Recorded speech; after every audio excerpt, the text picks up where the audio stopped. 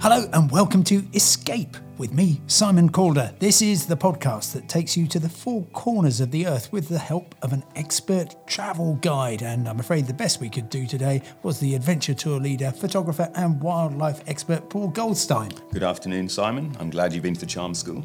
Now, coming up, Paul will be conducting a masterclass on African safaris. One of our joint favourite cities, Vancouver, is our 48 hours city break destination. And with the storm season in the Caribbean, should you avoid the region?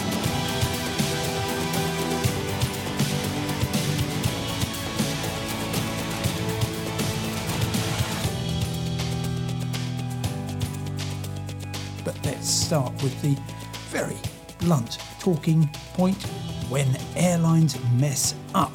And this, of course, is being triggered by, well, mostly the British Airways pilots' strike, and in particular, what BA did once the British Airline Pilots Association had said we're going to be striking on the 9th and 10th of September and also on the 27th.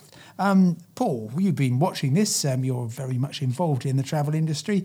What went wrong? This is a catalogue of disasters. It's a pantomime. You would think they would look at sort of past cases, or even they'd look at Boeing, which was the classic case of PR gone completely wrong, and think, actually, we've really stuffed up there. It's totally mea culpa. They have no one else to blame but themselves. But instead, they've circled the wagons with this air of obfuscation, of confusion, and frankly, cynicism. And the most important thing that they did wrong, for me, is that they didn't put people on the phones. I mean, it's sort of one-upmanship of how long people have tried to get through. It's, only 45 minutes. No, I judged mine by calendar. It's taken me 3 days. But it's been a shambles. And the fact that people are saying, you've cancelled my flight, but online it's still on sale, gives you some idea of the hardness of this currency. It's been a shambles. They should hang their heads in shame, and they should give an awful lot of money back, and they should do it now. Otherwise, they deserve all the grief they're getting. And this isn't going to go away, because this strike is quite a distance off. And it's so simple. When you get a problem, arm the phones. A lot of people don't want to go online, particularly if they don't leave the correct links, strangely, on their first email. No, the whole thing stinks, I'm afraid. Right. Can I put up British Airways' defence, which is that although they knew a strike was on the cards, they didn't know when it would be called and when it would be called for. And the pilots' union chose pretty much the worst possible time from BA's point of view, late on Friday afternoon before a bank holiday weekend, giving them very little time to react. And sure, somebody got the date range wrong on all the pre-arranged emails, because obviously they knew very well. That's quite an important detail. You don't push that out with the bad news on a Friday. It's kind of critical, isn't it? So therefore, quite a lot of people going on a Friday for their honeymoon or something. It's quite important that they get that absolutely rudimentary detail right. Well, no, but so they cancelled some flights and then uncancelled them. But it was just very tough. You can't suddenly say you can't have 1,000 people on standby just for when the pilots' union decides it's going to call the strike, and it's a bank holiday weekend, and it takes a bit of getting back on course. I mean, I'm glad to hear the phrase "uncancelled flight" that we can now introduce into the travel lexicon. That's not one I've heard before. So congratulations, British Airways, with that. My sympathy is that the pilots are asking for 11%, which... No, 11.5. No, they're not happy with 11.5%. Oh, they're not happy with it? Oh, my. So, I mean, it seems rather a lot, doesn't it? Well, the pilots say British Airways... as long as the train lines don't get a whiff of this, so they're striking for like 0.5% above inflation. They're all going to be on strike. We're all going to be on your Brompton bike, Simon, before too long. Thank you for that bit of product placement. No, it's not going to be... right, if you're a pilot, you say the reason British Airways making £1.9 billion of profit every year, that's because I'm flying this plane pretty well. Therefore, I want more of a share of that. Thank you very much. And so, therefore, that might... British Airways says it will take the salaries of its senior captains to over £200,000 a year. They'd say that's about right. And of course, there's many other pilots who get paid a lot less than that. So It's a dispute. It's between a very profitable organisation and a relatively well-paid group of workers, and it's unfortunate that the passengers in the middle. But that's where we are. And look, we've seen Ryanair, they had the problem with their pilots' rosters. That was actually even worse in terms of the number of cancelled flights.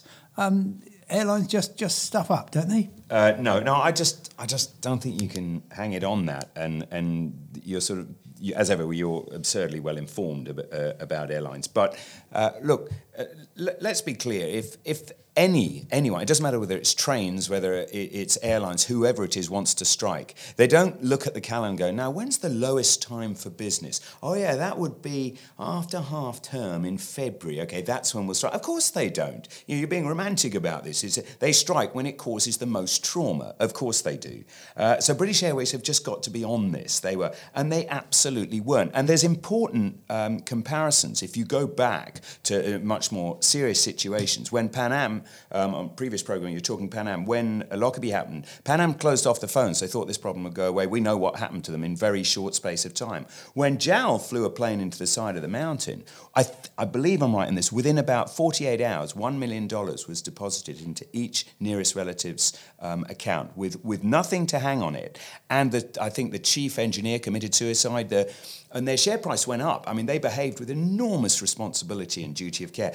It's difficult. It's everybody gets angry. I mean, there are acres on social media about just how bad, and it's very easy for journalists and websites to just pick them up and make British Airways the fall guys. I get that, but to me, the advice is simple: get people on the phones, get it picked up by a sympathetic voice, not a cynical email, particularly when it doesn't include the right information. And that would be the fact that they said you will not be travelling on the date you're supposed to be travelling, as opposed to what is actually nearer the truth, which is that you will be travelling on the date you're supposed to, because we have to buy a ticket on EasyJet or Virgin Atlantic or anybody else to get you to your destination. They're saying that people are complaining because they will only use their approved partners. There's a lot of chatter about that as well, that they won't go to the great Satan of Ryanair and EasyJet. Well, great Satan to them. So it's a complete mess. Do you think the regulator, the Civil Aviation Authority, does enough?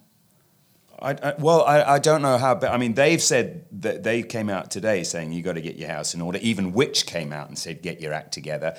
How much? Do they really have teeth? The airline regulator here, you'd know this better than I do. They are the regulator who is the national enforcement body for the European passenger rights regulations. So therefore, they should be able to say, first of all, that's not good enough. But I very, very much detect that they have been allowing the airlines not to meet their obligations with impunity. And so therefore, every summer there is a crop of stories about how airline X, Y or Z has cancelled a plane last minute, at which point you have to book everybody a hotel. You have to look after them. And they just leave everybody sleeping on the floor. Yeah, they do. Goodness me, it's happened to me. Well, not just me. I flew back. I've got two instances here. I flew back on an expensive seat from East Africa, and they made an utter horlicks of it. So I got the form, the correct one. They gave me two because they knew I had a whole flight to write it. So it was chapter and verse, and I sent it to them. You know where this story is going, and of course I got no reply. A colleague, somebody I know, this is interesting. The attached image shows what my wife and I were served for breakfast last week in World Traveller Plus. They've paid a few bob from Nairobi. I wonder if you might regard this as an acceptable meal at the end of an 8-hour overnight flight from Nairobi. Now, what's obviously happened is they've got some branding Penelope Tamaras and Tristrams in, and they said only 40% of people on an overnight flight eat. So they've come up with some ghastly spirulina and quinoa cereal bar, and that's it. So I've seen the photograph of it, and it says, to make matters worse, we were allocated seats in different rows. Blah, blah, blah, blah, blah. I've been a travel writer for a very long time, and I remember British Airways from my earlier days, and at least you can make the effort to provide a decent breakfast for those who cannot afford to get on the plane and turn left. A very reasonable, properly typed letter. All right? Don't have enough people on the phones, don't even bother replying. Come on, you guys, you can do better than that. It's a PR car wreck. Well, thank goodness there's plenty of competition. That's all I can say. And look, you're a travel industry insider. You have been for 1,000 years. Stuff goes wrong. Yes, it does. Yeah, of course it does. And goodness me, cast the first, glass houses and all that. Yeah, this is British Airways today. It could be someone else tomorrow. But you are judged in adversity. You are judged how you behave when it goes wrong. And I think if they looked at themselves, absolutely honestly, they could have done a bit better. And people want to see a human side. Now you got your chance to show it.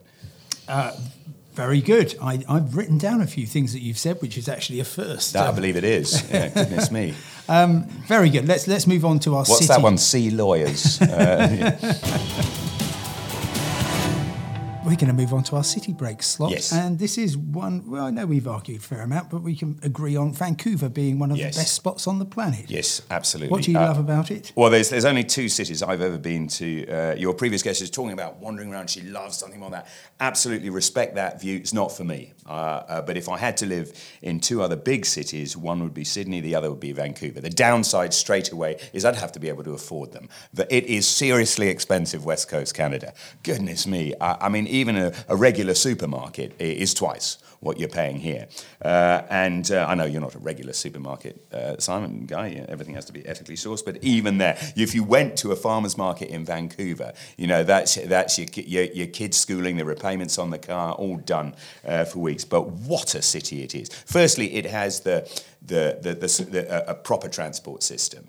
I mean, even no one in their right mind would come out from the airport or go to the airport on anything other than public transport. The metro's a delight. The Aquabus is wonderful. The Lionsgate Bridge is a problem, so try and avoid driving unless you absolutely have to get north up to Squamish and Whistler and the like, and West Vancouver. But it's terrific. It has a decent climate pretty much most of the year. But most importantly, you have access to so much, whether it's wildlife, whether it's kayaking, whether it's mountaineering, whether it's skiing.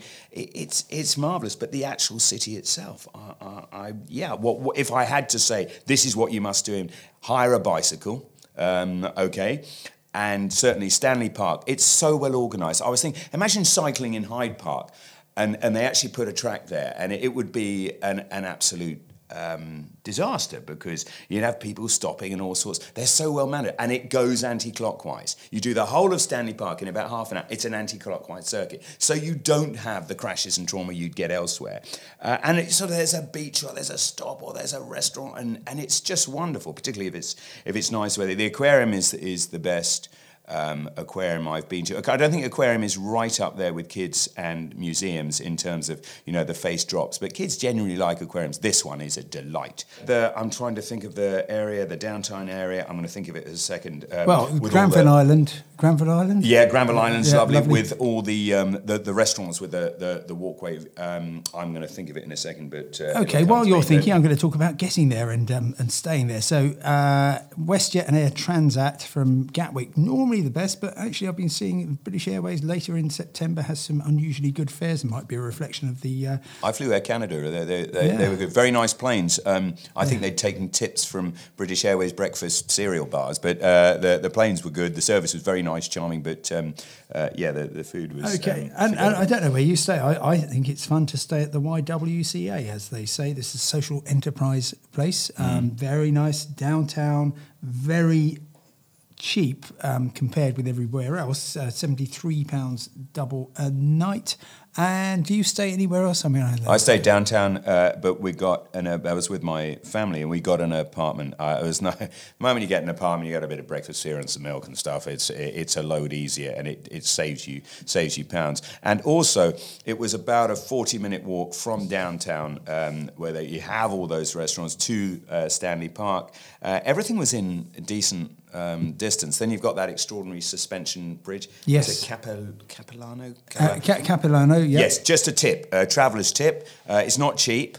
The guy in the hotel said, your kids are going to love it. That really should have been the warning signal. Yes. What he's actually saying is, and I'm going to love the commission I get for, yes, I can sell the tickets here. So, yes, I walked into that, starry-eyed, and got there on a hot Saturday and arrived there at 11 o'clock. And as you can imagine, yes, the queue to get in wasn't too bad, but the queue to get on the suspension bridge was 50 minutes. To get anything to eat was a low and I turned straight round. But I would love to do it, but another time. Well, Grouse Mountain, this I think is a big surprise, the fact that you've got the peak of Vancouver. That's right. And I recommend getting there early in the day. I know that's difficult for you, Paul. And then walking up the hill and then getting the cable car down.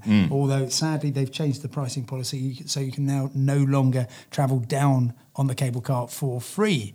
They've done that, but they haven't done that up at Squamish. which I thought was rather good, but it's a ridiculous walk. But if you want to go out of town, and if you have hired a car, I would suggest the cable car ride. It's new up in Squamish is amazing. Okay. It really is. They've got a walkway to a bar and restaurant, and then there is a number of trails, but you can only get there. It's something like a 3,000-foot climb. It's about 10, 15 minutes on the cable car. So they've really done a good job there. I think it had a headache with its machinery. It was about a few weeks ago. But, don't we all? Yes, we do. But then, of course, Whistler, if you really want to go on the cable car, Whistler is a machine 12 months a year. But they have the highest and longest zip line in North America. Ooh. Now, this, again, it isn't cheap. But you do 2 kilometers of zip wire, and you do it 2.5 kilometers in just over 2 minutes. Now, that gives you some idea of the speed. That's approaching 90 miles an hour. I think they probably do it in kilometers an hour. It sounds even better. But and they really did a good job there. There's so much there. So, yes, you need to put your credit card into convalescence after you come back from Vancouver, I think. Very good. Okay, well, another place where you have to put your credit card or sell another kidney to get there is, of course, a safari in Africa. You are going to be conducting the travel masterclass. What are your qualifications?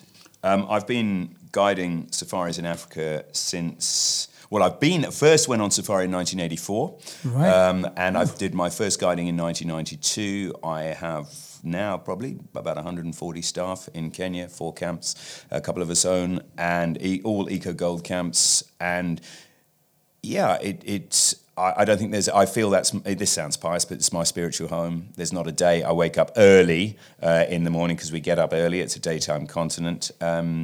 That I don't yearn to be there, actually. I really don't. I was in Dorset staying in a camping last night, and it was lovely, and I could hear owls, but the sound of lions or hyenas close by is what really gets me going. I like sharing it. I like showing. I guide photographers normally, but you are right. To do it properly, sometimes it often will cost you a bit. Well, it's a giant continent. You can go all the way from Egypt and Morocco, South Africa, Mozambique, Namibia. Where's best for you? I will always say the Conservancy's on the edge of the Masai Mara. I mean, I get asked the question. So place that for us. Okay, Masai Mara is contiguous with the Serengeti. So there's just a country border. Serengeti is Tanzania. Masai Mara is Kenya. It's more concentrated animals. It's the classic rolling plains, the dotted plains with the acacia trees. And it has the highest concentration of predators on the planet. The Conservancies were put up 10 years ago to avoid, just all the money going to a few pockets in the reserve, which frankly in high season right now can be a bit of a circus. In the Conservancies you have controlled numbers of vehicles. I think it's 380 acres per guest, so they're only small places where you stay. And, well, to give you an example, it's, I believe, the only growing area for lions in terms of numbers in East Africa, so it shows that sort of sensitive tourism works. But most importantly, the stakeholders, the landowners and the pastoralists, they get a slice of the pie. So, of course, it's in their interest to look after it. But safaris it's a difficult one. There's many, many countries, and I always give the same tips. Research is critical. Now, if you see a safari in the Masai Mara or Serengeti or Kruger or Etosha, and it's $600, and then you see another one and it's $4,000, there might be a bit of a difference. You have to look at that. Secondly, you've got to look at things like, where are you staying? How big is the place you're staying? If it takes 200 people, that's probably going to have an impact on your safari. If it's not in the national park or reserve, that also you're going to be bound. Can you drive off-road? Critical, absolutely critical. What time can you go out on game drive? If you ever see, you go out with the sunrise, go somewhere else, all right? What? You want to be in position by the sunrise, because that's generally when animals are at their most active. You have to put a bit of pain in earlier, because by 10, 11 o'clock, they're going to be asleep, probably when you're having your little nap. It is. You really need to do that research. And if it looks cheaper, and you find out you've got to drive the whole way to the reserve and it takes 9 hours, you might be better off flying that. It'll cost you a little bit more. So it is a balancing act. People have their own budgets. You talked about being in a 4x4. What about on foot? Do they work? There are absolutely walking safaris. Sort of, some people say, you often find walking safaris. Yes, we're going to walk over the places you drove over yesterday. You find they're from the same company. No, a walking safari is a very different experience.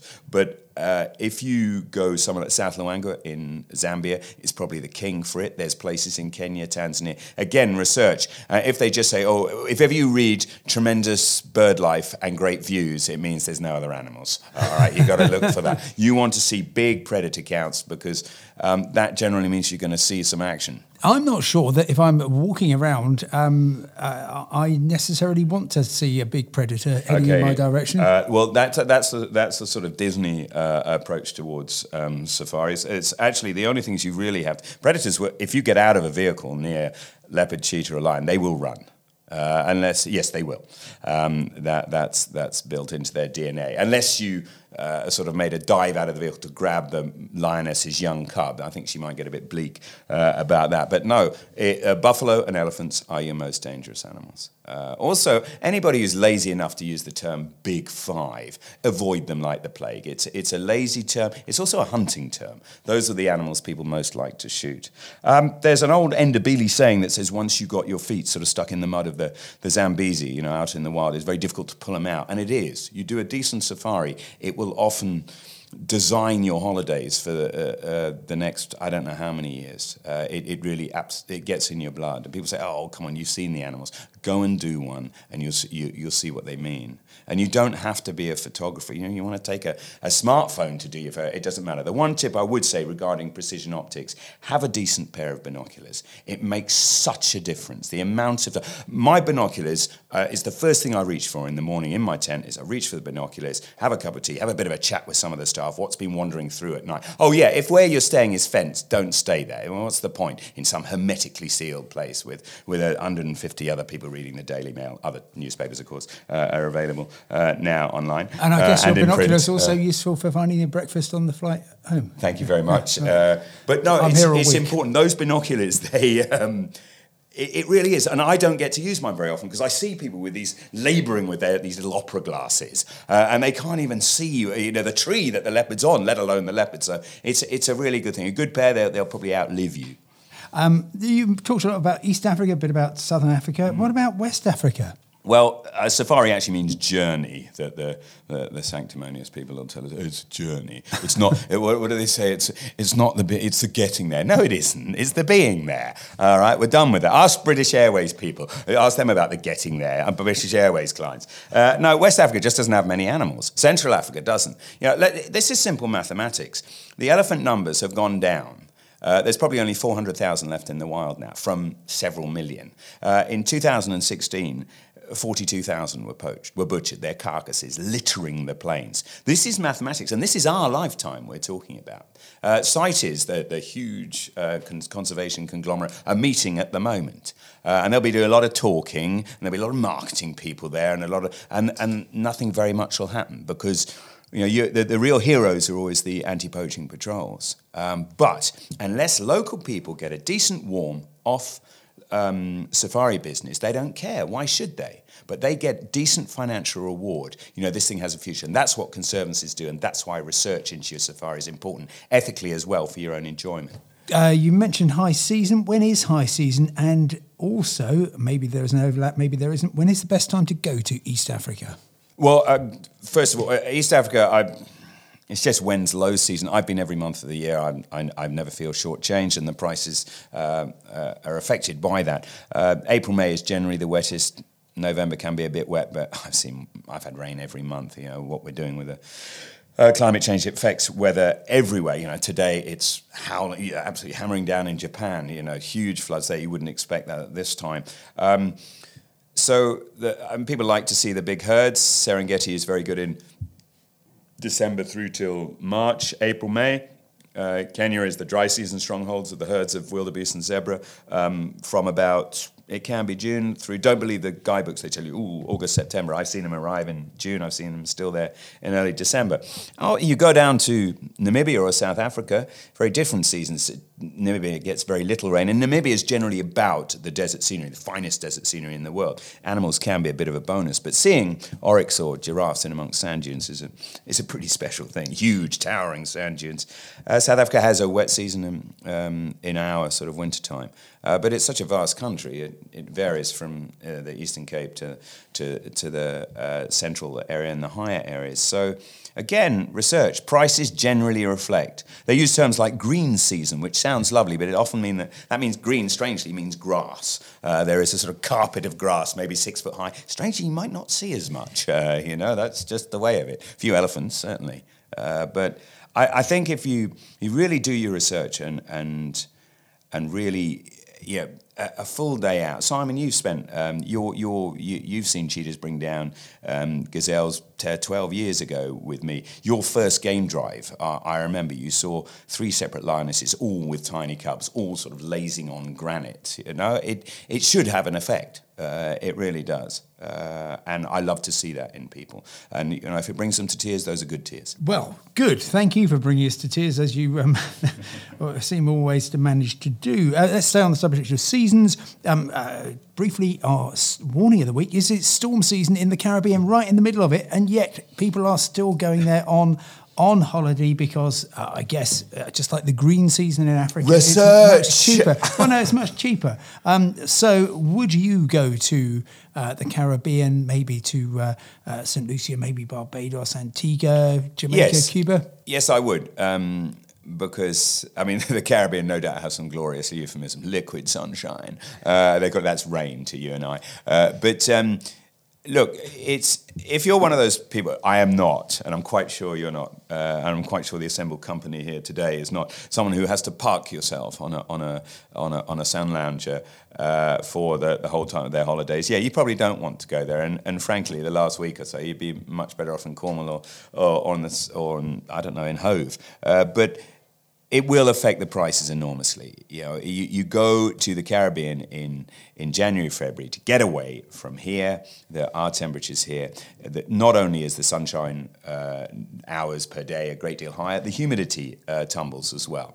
So this time of year, I've been in the Caribbean at this time of year, and I got there 2 days after a huge tropical storm. If I'd been there before... that would have been unlucky. I think as long as you're philosophical about it, that realise you're paying half the price of high season, you might get battered around. The sea might not be okay to swim in, but it's not like the temperature drops, is it, that much? It's still going to be warm. And you find other things to do, because a lot of these Caribbean islands, it's not just about gorgeously manicured lawns and extraordinary food and nutmeg pancakes for breakfast and all sorts. It's about discovering, and particularly the larger islands, Jamaica. I've been to Jamaica several times. Oh, it's fascinating. Rastafarian culture is fascinating. I had a huge tour right up into the Blue Mountains? Blue Mountains of Jamaica, yeah. In Jamaica. Excellent coffee. Yes, indeed. It was very interesting. The only one, I went to St. Lucia, very, very beautiful. Doesn't have that much of a culture because it's been owned by so many, including the UK for back in the day. The bad day, frankly, in the days of plantations. But yeah, Barbados I like very much. But I love cricket as well. So, so I'm happy at the moment, as you can imagine. And yeah, an afternoon in the rain playing cricket on the beach, that's not a hardship, is it? And now let's go somewhere across the other side of the Northern Hemisphere to Munich. I presume, as a teetotaler, it's not somewhere that you've spent much time in. Yeah, well, I've been to Munich, but yeah, the thought of drinking huge steins of lager, one after another, to a teetotaler, strangely, it's not really my mating call. Right, but it is a very, very popular. Popular experience, and also there is almost no trouble. No, if you can imagine, not at all. Elsewhere, if lots of people were drinking very large quantities of very strong, very good beer, you're going to have to take my word for it, you would have a bit of trouble, but not there. However, of course, if you've got tens of thousands of people in town, prices are going to go up and it's going to be a little bit messy, but certainly worth dropping in for the day. Yeah, definitely. And it's interesting you say about the fact that there's very little aggro. Someone tried to explain this to me once, saying the reason it is they are going there to drink. They're not going for a football game. They're not going for something else where drink suddenly has may have a traumatic influence on it. They're going to drink, and that's the point of it. And also, I mean, I'm teetotal, but they're huge, these things. This is not a great hand sign for radio, but these huge steins, if you've had about 8 of those, are you going to really feel like causing any trouble? Your stomach distended like you're pregnant? Surely not. But I know that's not quite how it works anatomically. But no, it seems good boisterous fun. It does. And more good boisterous fun in Northern Ireland. Location for our bargain of the week. This is the railway line specifically from Belfast to, and I have to say this, Derry/Londonderry, in order to avoid offending anybody. £13 return for one of the greatest journeys, I think, anywhere in the UK. When I was on the train recently, I greatly enjoyed the announcement from the guard, Paul. Simon's at the back of the train there, visiting. I'm sure taking lovely notes to promote our little part of the world for other people to come and visit. So Simon, you're particularly welcome with Translink NIR this morning. And also a big welcome to Jennifer. Jennifer is in final stages of preparation to becoming a guard with NIR. She is dispatching the train for us at the Picker Station, St. Paul. So she's doing a powerful job there. So Jennifer, thanks very much for being with us, and thanks very much for all the good work. Folks, whatever your plans are for this hump day, would you be sure to enjoy yourselves. In the meantime, would you kindly have your tickets and passes out there so the conductor can have a good look at them. With all passengers now have in their hand or sitting in front of them their ticket and, if applicable, their pass. If you have the M-Link, kindly open up the application so that your ticket is easily accessible. I'm sure your Instagram photos are lovely, but the conductor would much rather see your ticket. Thanks very much, everybody, and thanks as well to our lovely driver for bringing us safely all the way to the railway station on the banks of the River Foyle. Driver, on behalf of everybody on the train, thanks very much for all your good work. Now checking all tickets and all passes. And thanks very much for your good work, Paul. All for now, but we'll be back soon to help you plan your escape in the company of the DK Eyewitness travel publisher, Georgina D. But from now, for me, Simon Calder and Paul Goldstein, goodbye. Goodbye.